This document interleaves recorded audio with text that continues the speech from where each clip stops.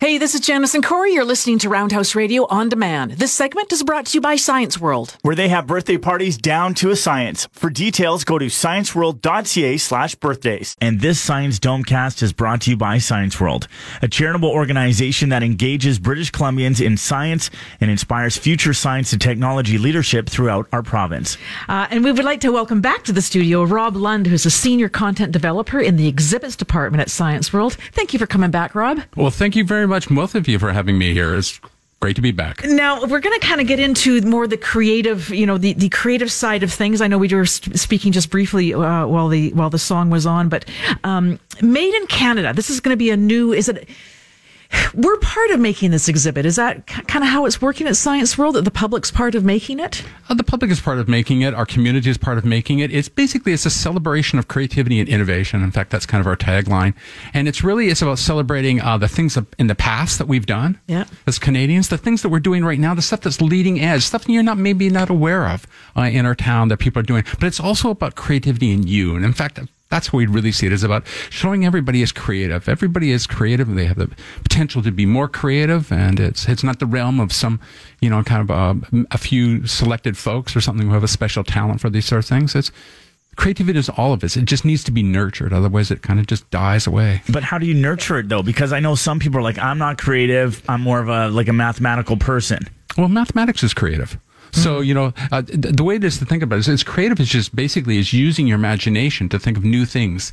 It's to seeing the same thing as everybody else, but you see it in a slightly different way, or you see a different use for it, or that sort of thing. So it's the real big realm of creativity, and you have to get over one kind of big thing in creativity, and that is the fear of failure. If you can get away from the fear of failure, then creativity starts happening. Because actually, failure is part of the creative process. It's a normal thing. When you're trying new things out, they don't always work. Your favorite songwriters, your favorite musicians, they probably have created 10 times the amount of stuff you've heard because, that didn't quite work. Or that album didn't quite work, but it was moving towards something. So you try these things that are new. And when you get past that and you just try and have an open mind, creativity happens. Creativity happens all the time already, and people just don't kind of realize. And you just kind of, try to take advantage of that passion. I think, but you know what? What's interesting what you're saying, and you spoke briefly about there's a mythology around creativity, but look at Pinterest. I mean, my God, people are making stuff out of old rubber tires that I would just go, oh my God, who knew? I think creativity is there. I think there has been it's been unleashed somehow. There's a certain kind of unleashedness. There's the maker kind of movement that's gone on like that.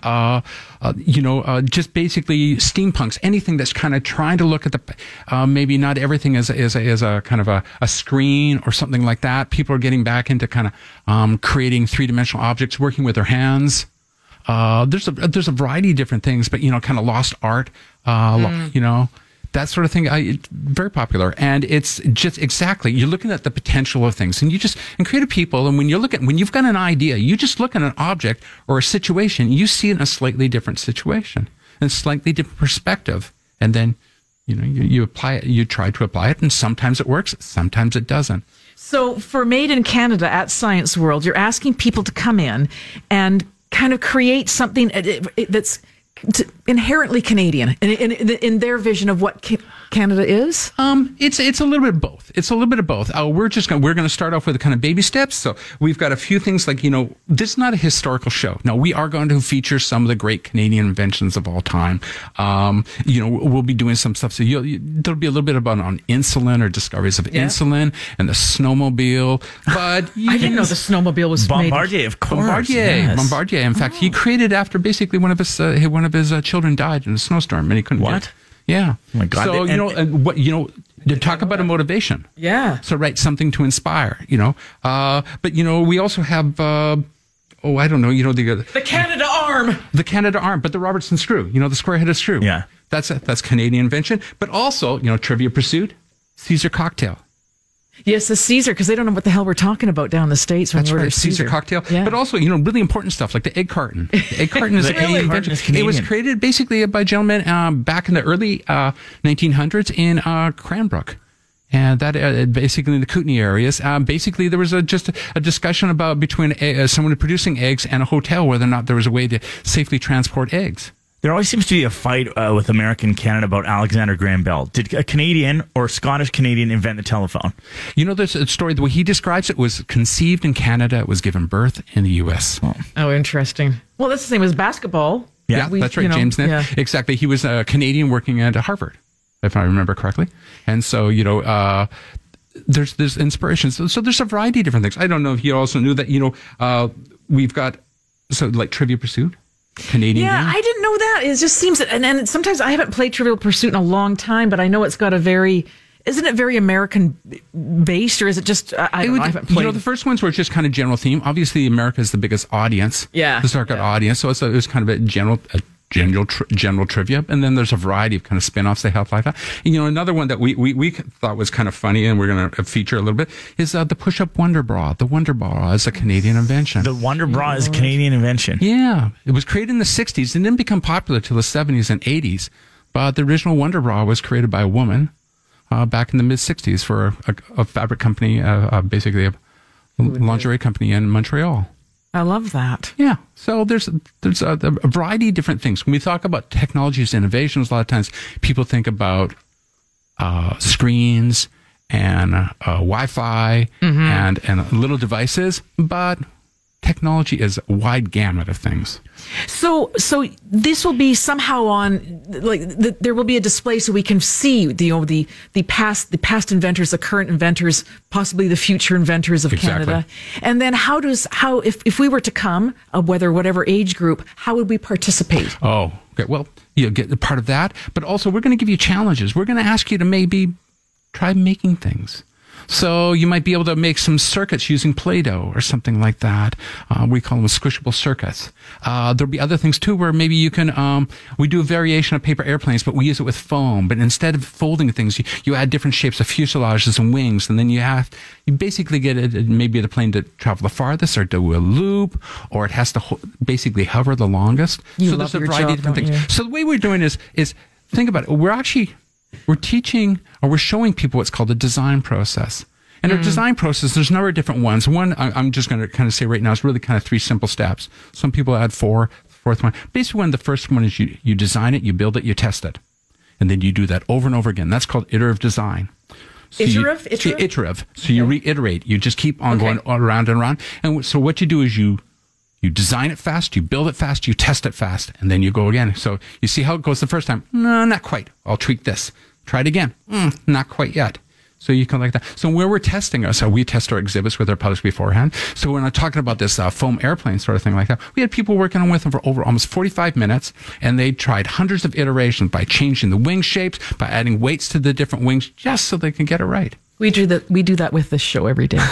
We exactly just try and make it work. Isn't that just what life is? Isn't that just kind of a metaphor for life? Really, it's just trying. Rob Lunde is the senior content developer in the exhibits department at Science World, and collaboration is a huge thing for Science World. Are you guys encouraging that? I feel it's a real buzzword, but people are discovering the importance of working together. Well, yeah, we are always encouraging. We love to work with community partners. We have a variety that we're working with right now. One of our interactives is a virtual a VR experience, virtual reality experiences. We're working in collaboration with a VR company downtown called Archiact, the interactive studio. Okay. And that one's basically going to take a virtual canoe ride for 4. And you kind of go through a trip. Yeah, so that's so awesome. I love that. That's right. And we're working with a Canadian Museum of Flight. There's some great kind of people in the past have created some DIY planes and helicopters, and we're going to bring those in. And there's, we have a helicopter that's coming in that's basically, it's got a Honda Civic engine in it. It's got a fan, basically the coolant system from a Yamaha motorcycle, and it's also got the bubble dome of it is actually old skylights from a 70s Vancouver special.